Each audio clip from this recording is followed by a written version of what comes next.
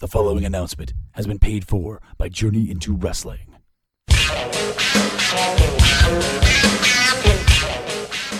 Things seem to be changing around here, and I'm talking podcasts, brother. Journey into Comics Network and no JIW? Where's the wrestling? That's just it, brah. We're making a comeback. JIW is taking over.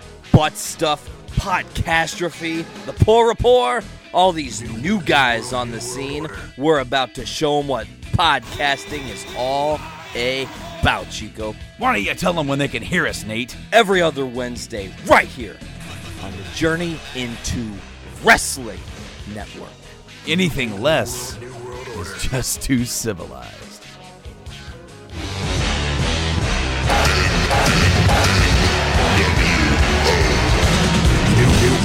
New world order. The following is a Journey into Comics Network production. Guess what, guys? I'm back. And that's really the only good news we're going to talk about today. But we're going to talk about all of it and more on this week's The Poor Rapport.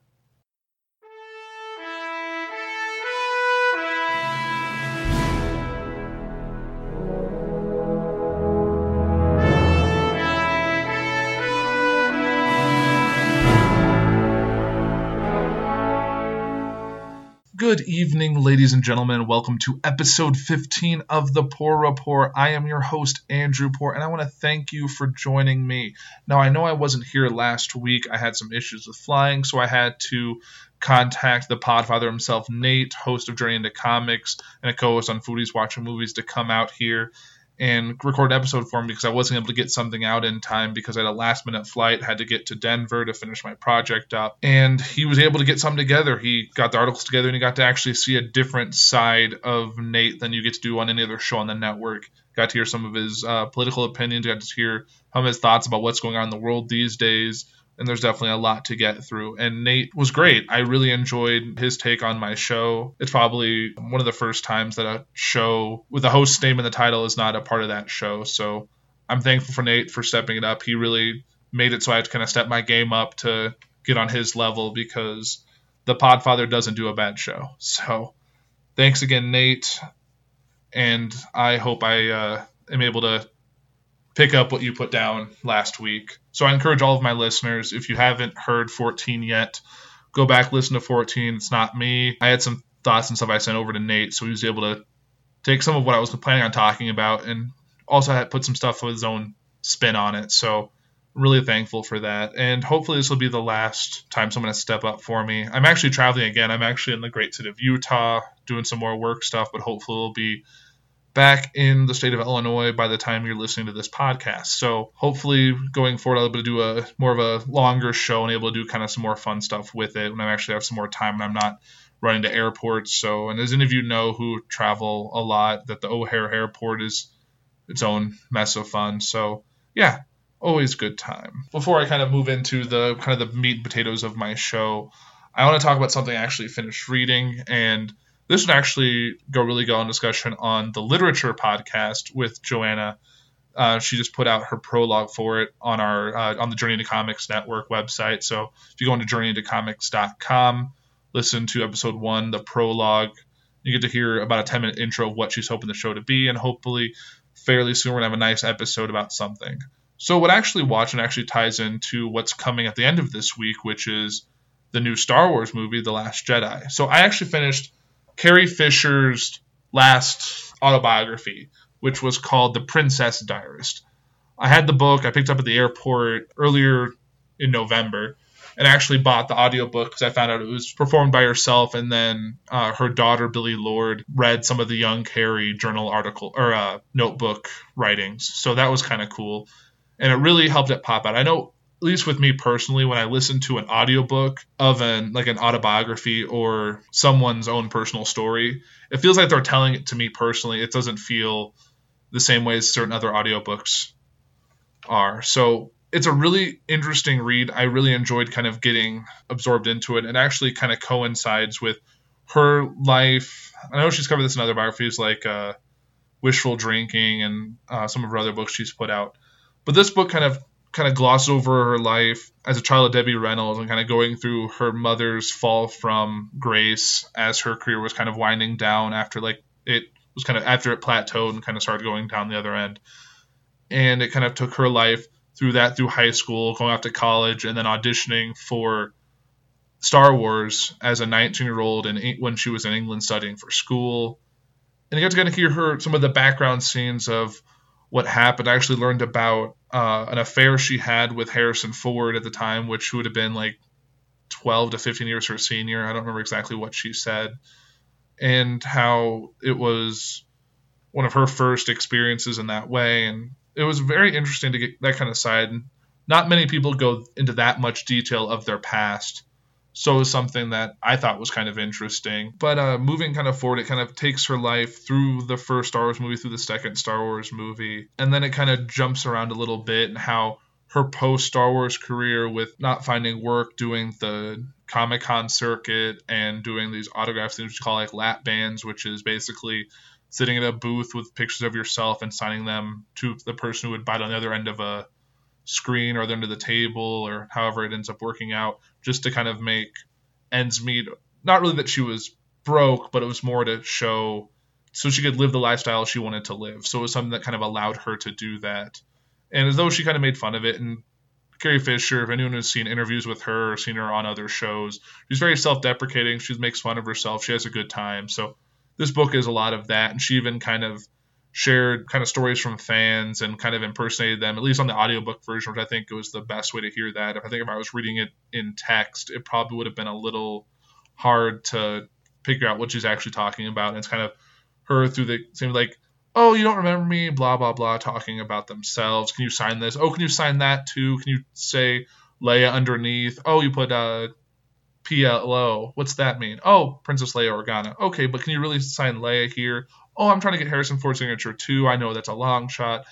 She really goes kind of all in about some of her experiences with fans and her dog Gary, and how when she found out she was going back to Star Wars The Force Awakens, and how she joked about how they didn't want all of her. They wanted like 50 pounds less of her, or a 50-pound less version of her. So she was talking about how her weight loss now. It's even went back to the first movie, how they wanted her to lose 10 pounds. And it was just Hollywood at that time, and Hollywood now, that they want to put the best version of a woman in their eyes up on screen. They don't want to put a heavier set woman, which is just a sign of the times, and we can go into that later, but that's not really what I'm trying to talk about here. But she got how she was so excited to be back, and J.J. Abrams bringing back Star Wars, and how she talked about how doing this movie can help her live more within the means she's been accustomed to her whole life, and really helped her set that. So, and then the weird thing is she talked a lot about death, like her own death, which is weird knowing that this book and the audiobook and all that came out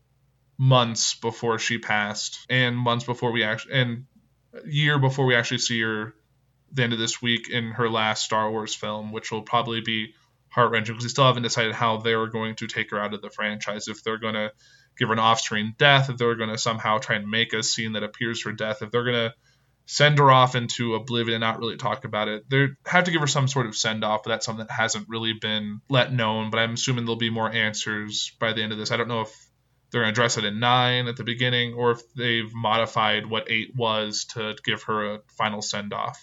I know, based on what I've heard, there's already going to be the movies dedicated to her, like a lot of actors and actresses who have passed away either during production or were a big part of a film. The movie was dedicated to them. Like when the kid from the Star Trek movies passed away through that freak accident, they dedicated the Star Trek Beyond to him. So it's just kind of one of those things. But I really enjoyed the read. It was really quick. If you get the audiobook, it's like 6 hours of listening, which the amount of time I've been traveling to and from airports, I was able to knock it out really quick, which was nice. There's also the couple books. I actually saw the book on the shelf when I was at the library at the airport for All the Money in the World, which is that movie that Kevin Spacey had completed where he played J. Paul Getty, and they chose, because of all the allegations against him and his firing from Netflix's House of Cards and all that they were going to recast Christopher Plummer.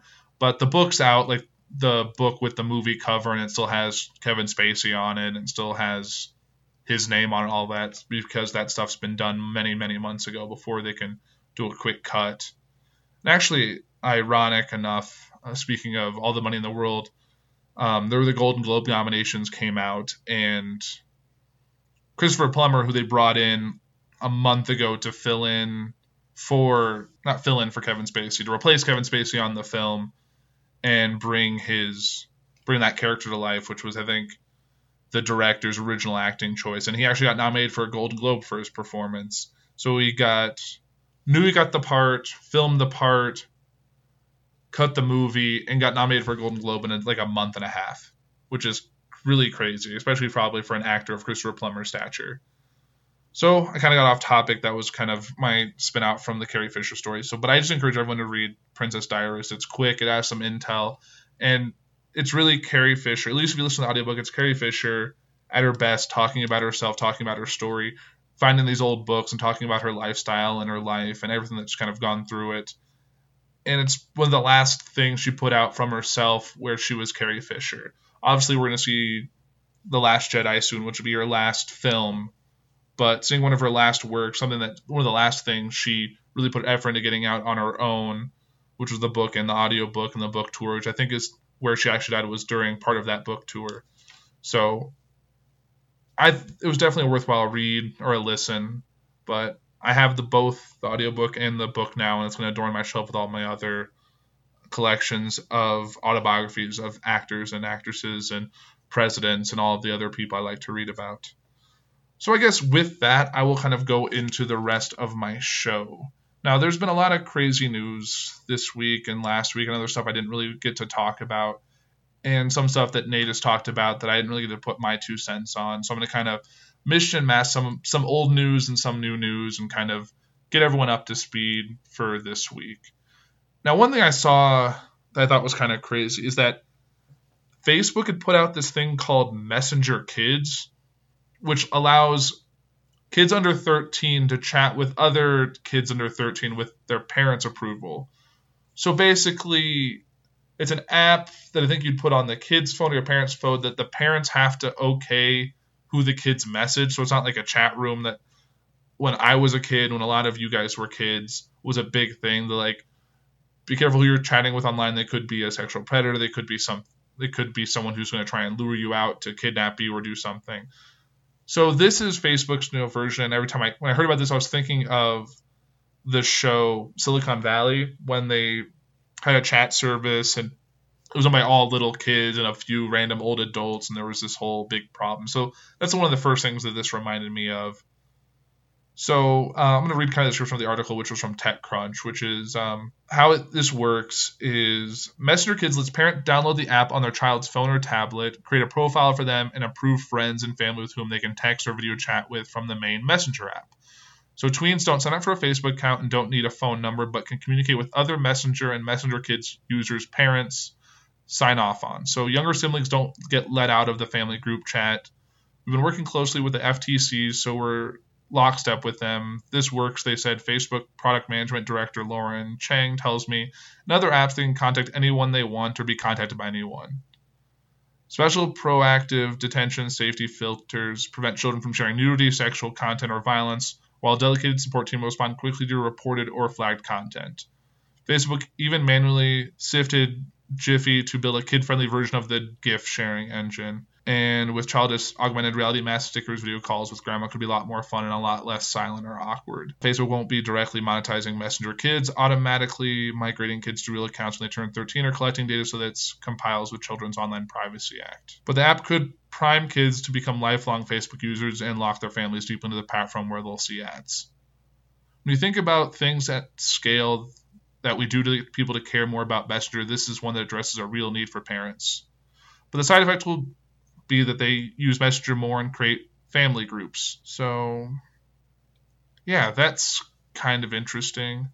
I guess if it makes sense, 'cause I know there's a lot of stuff that you're in Facebook groups or Messenger groups with people you need to talk to. I know I'm in one for the network, for the main network, for the Foodies show. I'm in one with friends on like those GroupMe, which is just another one of those chat apps which lets you do just group messaging back and forth.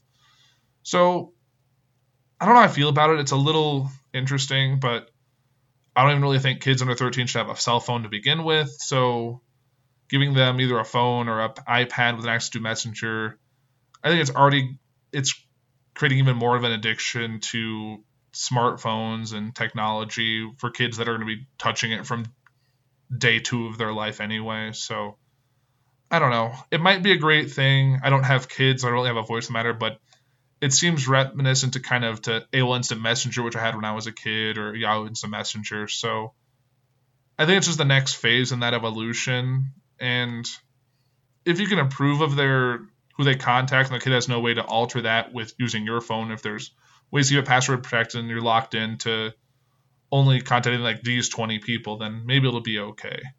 Kind of like when those phones you can get for your kids that had like 5 numbers on it, where you can contact these 5 people, which is like home, mom, dad, grandma, grandpa, that whole thing.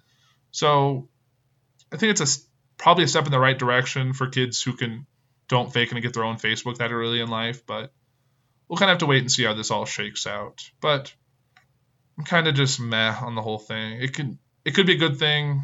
I'm a little apprehensive to think it'll be anything really worthwhile. And I guess I already kind of touched on this earlier in my show talking about Kevin Spacey and all that, but one thing I kind of wanted to touch on today was about House of Cards. So if any of you guys remember, as I think Nate talked about it on the show last week, was that House of Cards is going to have a 6th and final season they'll start filming early next year. It'll have only an 8-episode season, so they're going to cut off 5 episodes from basically what they've run with before.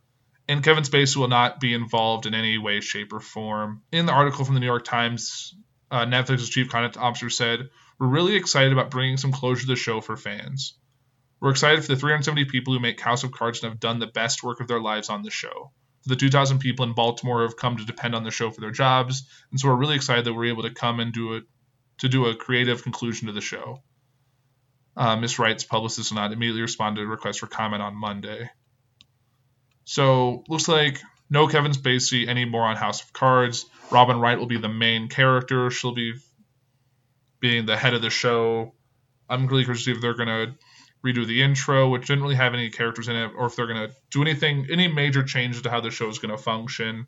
So I have an 8-episode conclusion, which I'm happy for, but with them not even filming until the beginning of the year, we're probably not seeing this until the fall at the latest, which will put it probably right in line with the 2018 midterm elections for a lot of positions. So there'll be a lot of political stuff going on next year, but I've loved House of Cards since the beginning. It's definitely my kind of show. I like a little political thriller and this Machiavellian type show. So I'm glad to see it come back. I wish in a different life that Kevin Spacey wouldn't have been who he was, and we're able to see the conclusion that the writers had originally intended or what the script originally showed for those characters. But what Kevin Spacey did was truly awful, and he deserves to have everything taken away from him. And it's really showing that the wave of what's happening in the world and how people are kind of going through and seeing what's happened, that they deserve to be gone. All right. I guess before I really get into the political news, I kind of want to focus on some good things going on in the world, which is based on all the bad stuff we've seen lately. I guess a video has been circulating regarding this kid called Keaton Jones. He released a video on Friday, or I guess his mom released a video for him showing Keaton crying and kind of describing the bullying he endures at school. He kind of said in the video, "Why do they bully? What's the point of it?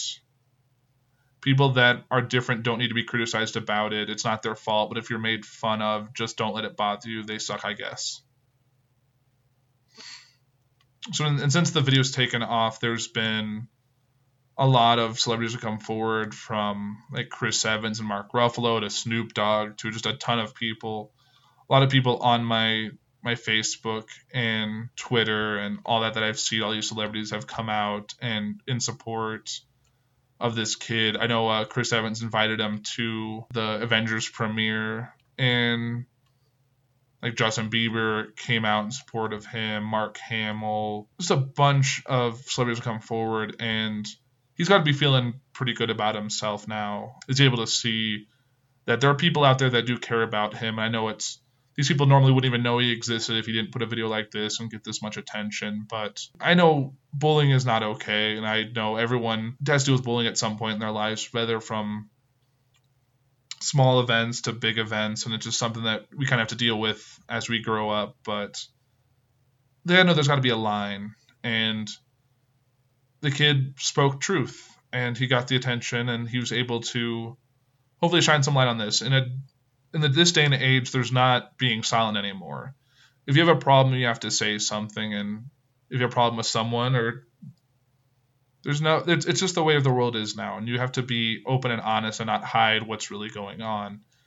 So, Keaton, I'm sorry this happened to you, and I hope your life going forward is great. Oh, and what I kind of talked about earlier with the Christopher Plummer winning a Golden Globe nomination for Best Supporting Actor for All the Money in the World really has to go back to how Hollywood is feeling about this award season.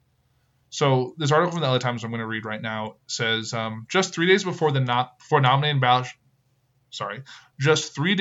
nomination ballots for the Golden Globes were due, Sony Pictures screened a rough cut of All the Money in the World for the Hollywood Foreign Press Association. 1 week later, the kidnapping thriller earned 3 nominations: Ridley Scott for Best Director, Michelle Williams for Actress in a Drama Film, and Christopher Plummer for Supporting Actor. The later nod was particularly surprising given that the 87-year-old actor was only cast in the film in November. That's right, Plummer was cast in, shot, and earned a nomination for All the Money in the World basically in the span of a month. The whirlwind began on October 29th when Kevin Spacey, who has already wrapped his role in Scott's movie as oil tycoon J. Paul Getty, was first accused of sexual harassment by actor Anthony Rapp.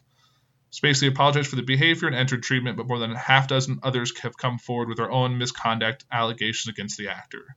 He was fired from his Netflix show House of Cards, which in 2015 brought Spacey his only Golden Globe victory to date, and on November 8th, Scott announced that he was taking unprecedented action with this film. The director said he would cut Spacey from the movie and replace him with Plummer. Reshoots, the filmmaker said, will begin immediately and intended to make his initial release date of December 22nd. There are over 800 other actors, writers, artists, craftspeople, and crew who worked tirelessly and ethically on this film, some for years, including one of cinema's master directors, the film's U.S. distributor Sony said at the time. It would be a gross injustice to punish all of them for the wrongdoings of one supporting actor in the film. For the most part, Scott has remained true to his word. After completing reshoots on November 30th and editing on the fly, the movie is still on target to be released at the end of the month, shifting a mere 3 days to December 25th. He says, despite the unexpected challenges we encountered after shooting was completed, we were determined that audiences around the world would be able to see our film. Scott said in a statement following Monday's nominations. So the fact that we received these wonderful acknowledgments this morning is especially gratifying. The film, based on the 1973 kidnapping of John Paul Getty III, a grandson of Plummer's character, will screen for the press later this week. How it will fare during the rest of the award season remains to be seen, but don't expect to see it on the list when SAG Award nominations are announced this Wednesday. The film did not screen in time for that Guild's voting deadline. The Spacey Plummer casting drama is the most high-profile example of how the numerous sexual harassment revelations that have rocked Hollywood this fall are impacting award season. Transparent, the critically beloved Amazon show starring Jeffrey Tambor as a transgender parent, was not recognized by the HFPA in any category for the first time since its debut in 2014. Tambor, who won a Golden Globe for his role in 2015, was last month accused of inappropriate behavior by his former assistant. Though he denied the allegations, the actor said he didn't see how he could return to transparent given the politicized atmosphere on set. Dustin Hoffman, who has been accused of sexual misconduct by 3 women over the last few months, also did not receive a nomination Monday. The actor, who had earned early praise for his turn in Noah Baumbach's The Meyerowitz Stories, New and Selected, was grilled about the allegations by host John Oliver in New York during a public Q&A last week. Also missing from the gold, I really don't want to go through the rest of this. A lot of interesting nominations from the Golden Globes, including Get Out, being nominated for Best Comedy Film. And I think at this point, it's probably going to end up winning that award and then probably go on to be a contender for the Best Picture Academy Award. And I think if it doesn't win, I still think Jordan Peele deserves it for his directing. For someone whose first directing role out of the gate was Get Out, he deserves that award. And I'm really curious to see what he brings to us next.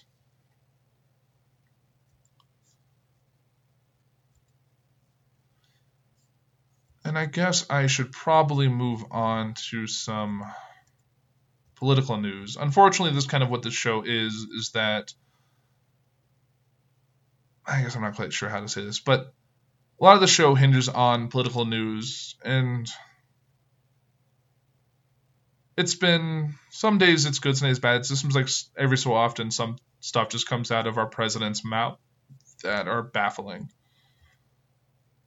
And I'm kind of curious to see what he's going to say next, especially given that as of tonight, we will know who got elected to the Alabama Senate seat.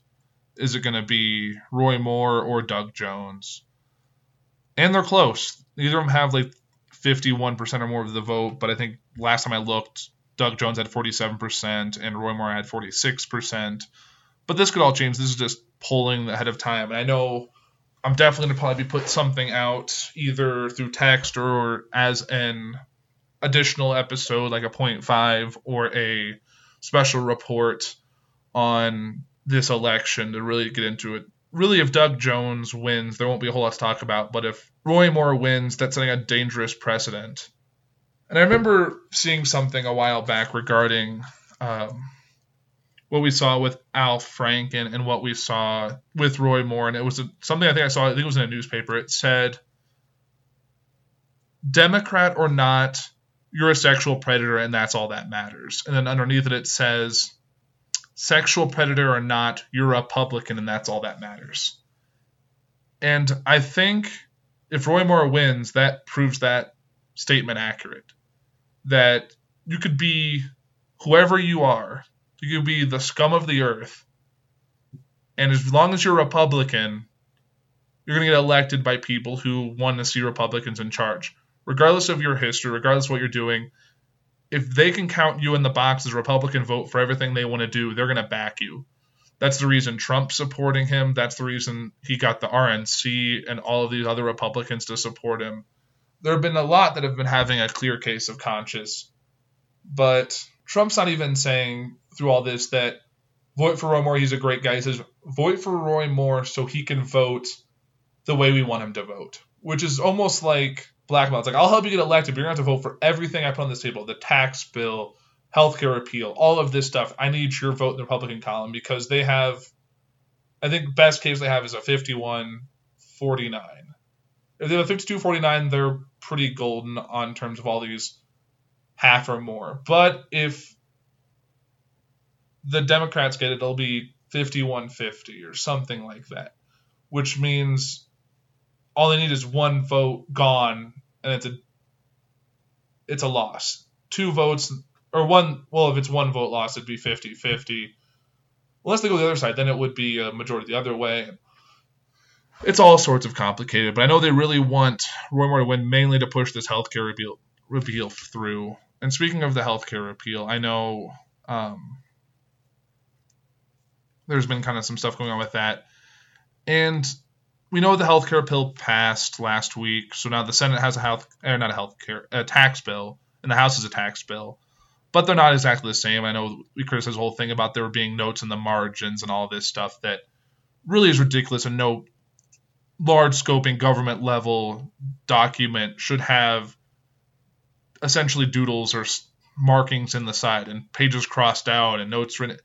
That's not how this should be. It should be clear. It should go through a process. It shouldn't be pushed through in the middle of the night just to get the vote. I'm just kind of sick of how Congress is doing it, how the House and Senate are trying to push through all this crap that's not being vetted. They're just doing it because they can, not because they should. And the tax bill. Sorry, I have healthcare on the brain, I guess. The tax bill is just kind of a mess. And they still have to settle these together, vote on a new one with both houses, and then have the president write it up. So I found an article from a couple weeks ago, actually last week, regarding how the main differences between the House and Senate bill that have to be solved. So here's the notable ones we're talking. There's 13 of them. It's when the individual provisions expire. Senate says it expires in 2025, and the Houses are permanent. Number 2, the mandate to buy health insurance. Senate eliminates it by reducing the penalty to $0, and House preserves it. Tax bracket and rate. Senate says keep 7 tax bracket, but changes, and in most instances lower the rates. The new rates would be 10, 12, 22, 24, 32, 35, and 38.5. The House calls for 4 brackets: 12, 25, 35, and 39.6. Not sure what these fractional values are and what they have to do with anything. Standard deductions. Senate raises it to $12,000 from $6,350 for single filers, which sucks. To $18,000 from $9,350 for heads of household, to $24,000 from $12,700 for joint filers. Oh, wait, these are deductions. Maybe it's not as bad. The House raises it to $12,200 for single filers, to $18,300 for heads of household, to $24,400 for joint filers. These are all important to me because by the time all these go into effect, I'll be close to getting married and have to do all this stuff. Number 5, child tax credit. Senate increases it to $2,000 from $1,000, but the additional $1,000 would not be refundable, meaning many low and middle income tax filers likely wouldn't receive the increased portion of the credit. It allows it for children under 18 up from 17 today, but only until 2025, and makes the full credit available to higher income families. House increases it to $1,600 from $1,000, but the additional $600 would not be refundable, makes it available to higher income families. So make a lot of money, you get more money back, which doesn't make any sense. New family credit. Senate creates a temporary $500 credit for dependents who aren't children. House creates temporary $300 personal credit for parents and their non-child dependents. Number 7, the mortgage interest deduction. Senate keeps it as is. House lowers the amount of mortgage debt on which interest may be deducted to $500,000 from $1 million. Okay. Number 8, medical expense deduction. Senate keeps it in place and temporarily lowers the adjusted gross income threshold that must be met to qualify for it. Today, you must deduct medical expenses that exceed 10% of your adjusted gross income. That would be lowered to 7.5%. The House eliminates it. So far, I'm kind of liking the Senate more, at least during some of this stuff. Teachers' deduction for school supplies. Senate doubles it from $500 from $250, and the House eliminates it. With a fiance who's a teacher, I am all for the Senate's version of this. Number 10, graduate student tuition waiver. Senate keeps it in place. House eliminates it. Yeah, I'm still really liking the Senate one on this. 11, student loan interest deduction. Senate keeps it in place. House eliminates it. As someone who's still paying off their student loan debt, I am still all for the Senate's version to keep it in place.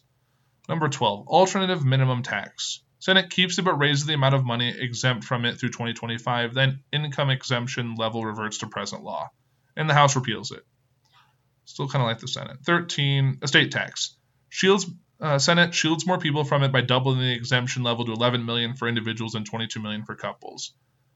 House doubles the exemption level for 6 years, then repeals the estate tax in 2024.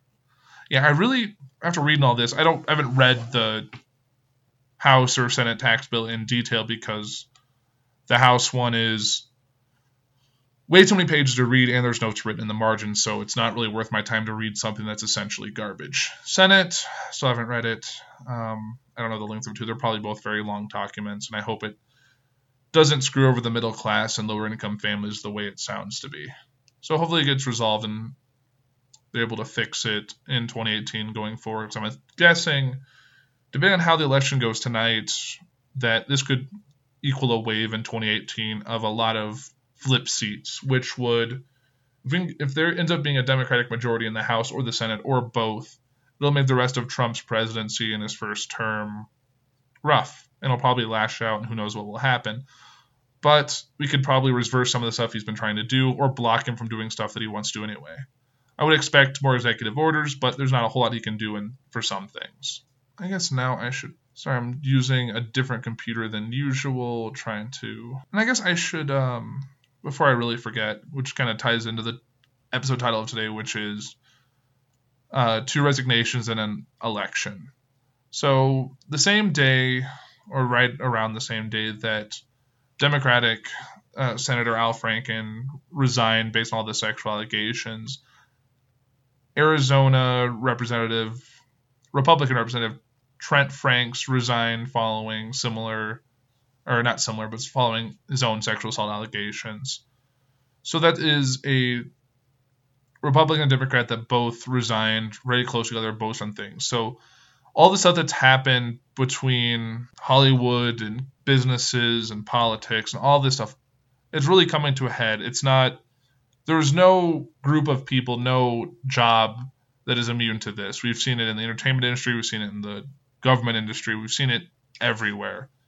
And this is only the beginning. I feel like what started probably way back with Bill Cosby is now moving forward, and a lot of it's coming to light now that people are more comfortable sharing. So looks like today could be make or break. If we elect someone with these kind of not really allegations, but all this misconduct against him, then they're really saying that they don't care about this person. All they care about is a party. And I really hate the people that vote straight party lines. I like to, at least when I vote, I like to look at who this person is, what they vote for, kind of what some of their campaign points for. Democrat or Republican gets my vote. Because sometimes there's a great Republican, sometimes there's a great Democrat, and they deserve your vote. They shouldn't. I know a lot of people go in and check all of the Republican boxes or all the Democratic boxes. And if there's not a box that has a political party next to it, they pick the name that sounds better to them. I've done it on certain things. There's some things where I've known nothing about a certain random low-level government official in a county or city or those low-level political posts. But for those big ones, you really should check. Like your senators, your representatives, your governor, all of the big stuff you should really keep an eye on. And your mayor, too. But we'll kind of have to see how tonight shakes out. I'm cautiously optimistic that Doug Jones will get elected, but I've been wrong before. I was wrong definitely last year in November. So, yes. And I guess something we should talk about that's kind of becoming a big event right now in California, which is the Thomas Fire, which is now the 5th largest wildfire in modern California history. Currently sits at 233,000 acres affected. This has been affecting a large portion of Southern California. Like I said, it's the 5th largest wildfire in California history. It grew by 50,000 acres during one day. It's destroyed homes and property, and it's just been a mess. And this isn't too long after what I feel like I talked about just the other day, which was the Napa Valley fires and all these wineries getting destroyed. And it seems like California can't escape all of this craziness that has happened. And I guess kind of trying to move forward from that to kind of another tragic event that happened just this week, which was an explosion in Times Square. According to this New York Times article, a would-be suicide bomber detonated a pipe bomb strapped to his body in the heart of Manhattan's busiest subway corridor, rending the early Monday commute with a blast that reverberated up through the city's sidewalks, caused transit chaos, and terrified thousands of travelers who fled headlong through tunnels choked with smoke.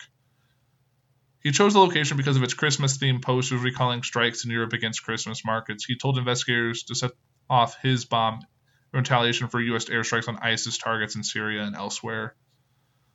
But his makeshift weapon sputtered. The attacker himself was the only one seriously injured.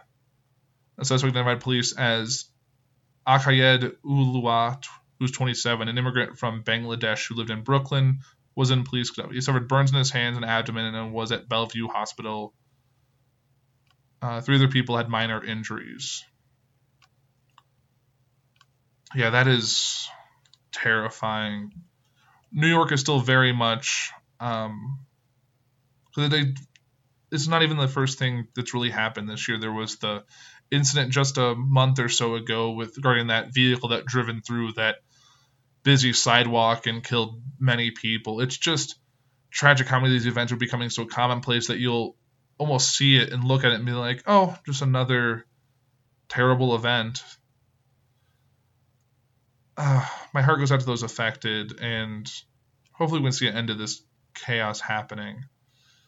I guess we really need to move on for some good news. And I guess one bit of good news is that if you remember a while back that Trump came out saying that he was going to ban transgender people from the military. And it looks like, according to CNN, that transgender people free to enlist in the U.S. military starting in 2018 after a recent court ruling. So the Pentagon said Monday that it would begin processing transgender applicants to the military on January 1st. So I guess that's one good thing, that people And I guess the White House isn't particularly happy, but I guess according to this, White House Press Secretary Sarah Sanders said the Department of Justice reviewing the legal options on court ruling on transgender Americans serving in the military, saying they were simply complying with a court order and preparing to implement a previous policy to remain in compliance. The Department of Justice is currently reviewing the legal options to ensure that the president's directive can be implemented. So I guess we'll see if the Trump is able to stop this from happening or if transgender people will be able to enlist. I guess there's a big thing going on in Bitcoin. I really don't know much about it. I've never really gotten this whole Bitcoin trend, but apparently Bitcoin futures are trading massively and it's just kind of no sign of stopping. So some people are making kind of crazy money. So yeah, I guess that's a thing to keep an eye on if you're those investing in futures. This also came across that I thought was kind of funny. Can Kim Jong-un control the weather? North Korea's state-run media says yes. According to this Washington Post article, in rare free moments when Kim Jong-un isn't calling President Trump a dotard, launching ballistic missiles in the Sea of Japan, or engaging in general dictatoring, he apparently goes on leisurely mountain hikes and flexes his never-before-reported superpower, controlling the weather. The case for the North Korean leader's cameo role in a new action movie came during a brisk 2-mile stroll up snowy mountain Paktu a week or so ago, as reported by the state-controlled Korean Central News Agency.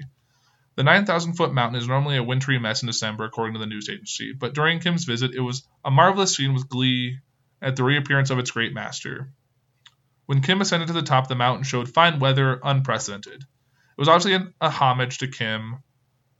KCNA reported the man who controls the nature. The fine weather was fortuitous, as pictures showed Kim made the arduous trek up the mountain in dress slacks and shiny leather shoes.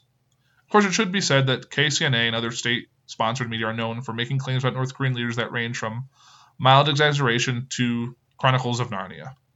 Among them, Kim Jong-un and Korean scientists formulated a miracle drug, a combination of ginseng and rare earth elements that, with one injection, can cure or treat AIDS, Ebola, many cancers, heart disease, impotence, the common cold, harm from use of computers, epilepsy, all forms of hepatitis, venereal disease, and aging. It also, for some reason, renders its users anti-radioactive. What? That's a new one, but this is North Korean state-sponsored military news media. Kim Jong-un could drive at age 3 and was a competitive sailor at age 9. I'll believe that when I see it. Kim Jong-un and North Korea archaeologists also found a unicorn's lair, or at least a recently reconfirmed the location of unicorns ridden by the ancient Korean king Tongmyong, according to The Guardian. If people are distrustful of the discovery, it is a rectangular rock in front of that reads Unicorn Lair. Korean news agencies report that Kim's father, Kim Jong-il, learned to walk at 3 weeks old and once shot a round of golf that included 11 holes in one. Sounds about right. People surprised by his greatness should only remember the day he was born, when a double rainbow suddenly appeared in the sky. And Kim Jong-il could control the weather too. These claims could not be independently collaborated on Monday, because they're false. Nothing will bounce. And I think that's kind of what Trump wants. Trump wants, I think, to be seen as this kind of fantastical being that everyone believes in right, and I think he wants his own state-controlled media, which he almost has with Fox News. Yay, Fox News. And speaking of Fox News, they came out today saying that they mocked CNN for airing segment on Trump's soda consumption while New York City faced terror attack. So there's a side-by-side showing Trump drinks a dozen Diet Cokes per day. And another side shows Fox News covering the New York City terror attack. So I guess according to the Fox News article, and this is from Fox News' website, an attempted terrorist attack caused massive chaos during Monday's morning rush hour in New York City. But some CNN viewers could be in the dark because the network spent an inordinate amount of time covering an anti-Trump story about the president's soda consumption while details of the chaotic situation unfolded. At 8:45 a.m., a law enforcement official told reporters, including the Associated Press, that a man had a pipe bomb strapped to him when it went off on the New York City subway. That was roughly the same time that CNN was in the middle of a segment that featured the Chiron. New York City wrote, Trump drinks dozen Diet Cokes per day, while a large ad promoted Tuesday's election night in Alabama took up a significant portion of the screen. Viewers quickly noticed media crisis guru Yossi Jesentner tweeted, more than an hour after the pipe bomb story broke, CNN was busy with Trump's Diet Coke. While another viewer asked, why are you talking about this? I talked about how quickly CNN pivoted from New York City explosion to ridiculous story Trump drinking a lot of Diet Coke. Media Research Center Vice President Dan Gaynor used the situation to mock CNN's recent ad campaign in which the network used an Apple in an attempt to combat its fake news reputation. It says, quote, U.S. News was talking about the bombing at 7:54. Nearly an hour later, CNN is whining about Donald Trump's Diet Coke and watches too much TV instead of reporting about terrorism in New York City. CNN might tell you what it's giving you as an apple, but if it is, it's rotten. So, and this also goes back to remember when a couple weeks to a month ago when there was a whole thing with the Mueller investigations and all the news stations were restored, and then Fox was talking about Thanksgiving food or some food-related item. So it's just showing that some people get caught up in their own agenda and will miss something saying right in front of them. And no news agency is infallible to that. And yeah, like I said before, CNN was covering the fact that Trump drinks a dozen Diet Cokes a day at least. Some are served to him in a wine glass by a waiter in the Oval Office, which is kind of ridiculous to me. Like, I know we've seen some kind of crazy stuff going on with all of this with Trump doing these things, but a dozen Diet Cokes is a lot of soda to drink. And I don't even like Diet Cokes. If it was regular Cokes, still a lot, but at least it's a regular Coke. But I'm not a Diet Coke fan. I know some of my friends will disagree with me. They love the taste of Diet Coke. So to each their own, but a dozen Diet Coke seems like a lot. And I guess that just about does it for the news today. I guess here's another CNN politics story about here's what really scares Donald Trump. In this terrific New York Times piece on Donald Trump in the White House, one line stood out to me as absolutely critical to understanding how the 45th President of the United States approaches the job. It's this one. Quote, before taking office, Mr. Trump told top aides to think of each presidential day as an episode in a television show in which he vanquishes rivals. There's so much to unpack there. Start with the fact that TV is the frame through which Trump sees not only his presidency, but his broader life. If something or someone is on TV, if matters, if not, then not. The equation for Trump is that simple. You see that focus bordering on obsession manifests in all sorts of ways during Trump's first near year in office. His habit of praising some members of Congress in a crowd for how he or she did on television. Example, I saw Congressman Gatz on TV the other day. He did a great job, really great. He's uniquely focused on how cable covers his events and pronouncements.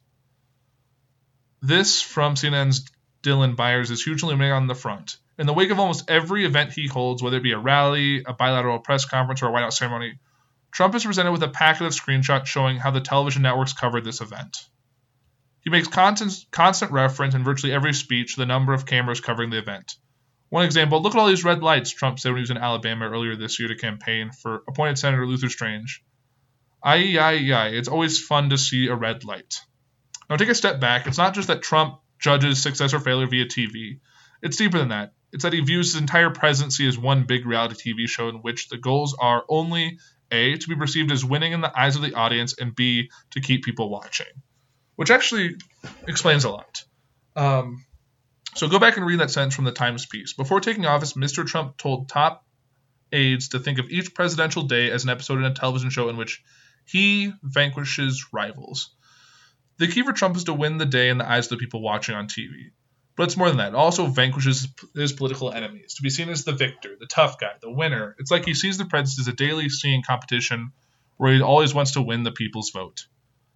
What's important about Trump's view of the presidency is that winning a cable news cycle or a daily singing competition is at best a tactic. It's nothing close to a strategy, which jives with the difficulty that arises any time someone tries to put a narrative arc on this presidency. There really isn't one. The secret plan is that there is no secret plan. Trump's act and reacts in real time with very short-term goal, win the moment. Being talked about is enough as long as he is subject of the national conversation. Trump is relevant. Witness Trump's insistence that Barack Obama wasn't born in the U.S. And in Trump's words, being relevant is the only thing that matters. Death for him is not mattering. But I think if you looked at everything Trump's done in the scope of what this article says, it actually makes a lot of sense. And I guess really with that, I'm going to wrap up this show. Oh, I guess there's one other thing that's worth talking about. Trump wants to send U.S. astronauts back to the moon and someday Mars. I guess at a time when China's working, this is from a Reuters article, at a time when China's working on an ambitious lunar program, President Donald Trump vowed on Monday that the United States will remain the leader in space exploration as he began a process to return Americans to the moon. He said in a quote, "We are the leader and we're going to stay the leader and we're going to increase it many-fold." Trump said in signing Space Policy Directive 1 that establishes a foundation for a mission to the moon with an eye on going to Mars. So I guess Trump wants to go back to the moon. I guess we'll have to see how that shakes out. I'm cautiously optimistic. I think it would be interesting to go back to the moon and get more updated with the information we have now. So we'll kind of see. But Space Policy Directive 1 just seems like a weird title for a mission. So we'll kind of see how all that shakes out. I guess with that, I'm going to wrap up today's show. There's been a lot of news to cover, and I feel like I'm still kind of getting my feet wet and kind of being out of my element with recording this from a hotel room after a flight kind of makes it a little daunting to do. But I have big plans coming the end of this year. I think my traveling days are done after this trip, which means more time to put more energy and ideas into effect. So, like I said, I appreciate all of my listeners out there, and I hope that you keep listening. I know we're on Spotify now, which is exciting, so you can check us out there. You can check us out on all of since I've been traveling, I've been listening to my network, or our network, as well as other podcasts I like to listen to on the app CastBox. So I haven't had any issues with that yet. So that's always been nice. There's all these other networks. You can go to our website, journeyintocomics.com, where you can probably catch my 0.5 episode if it doesn't get aired on the general public, is on our Patreon, which is at patreon.com/journeyintocomics, which you can check it out there. And just keep listening. A lot of new shows coming out. Really, since I've been traveling a lot, I know we started Brews with Dude and literature. And I know we have big plans, and Nate has big plans for the network in the next coming weeks and months. So keep tuning in to the Journey into Comics Network. So I want to thank you again for listening to the Poor Report, and have a great week. I will be back next week. I will talk to you guys soon. Have a great, great week.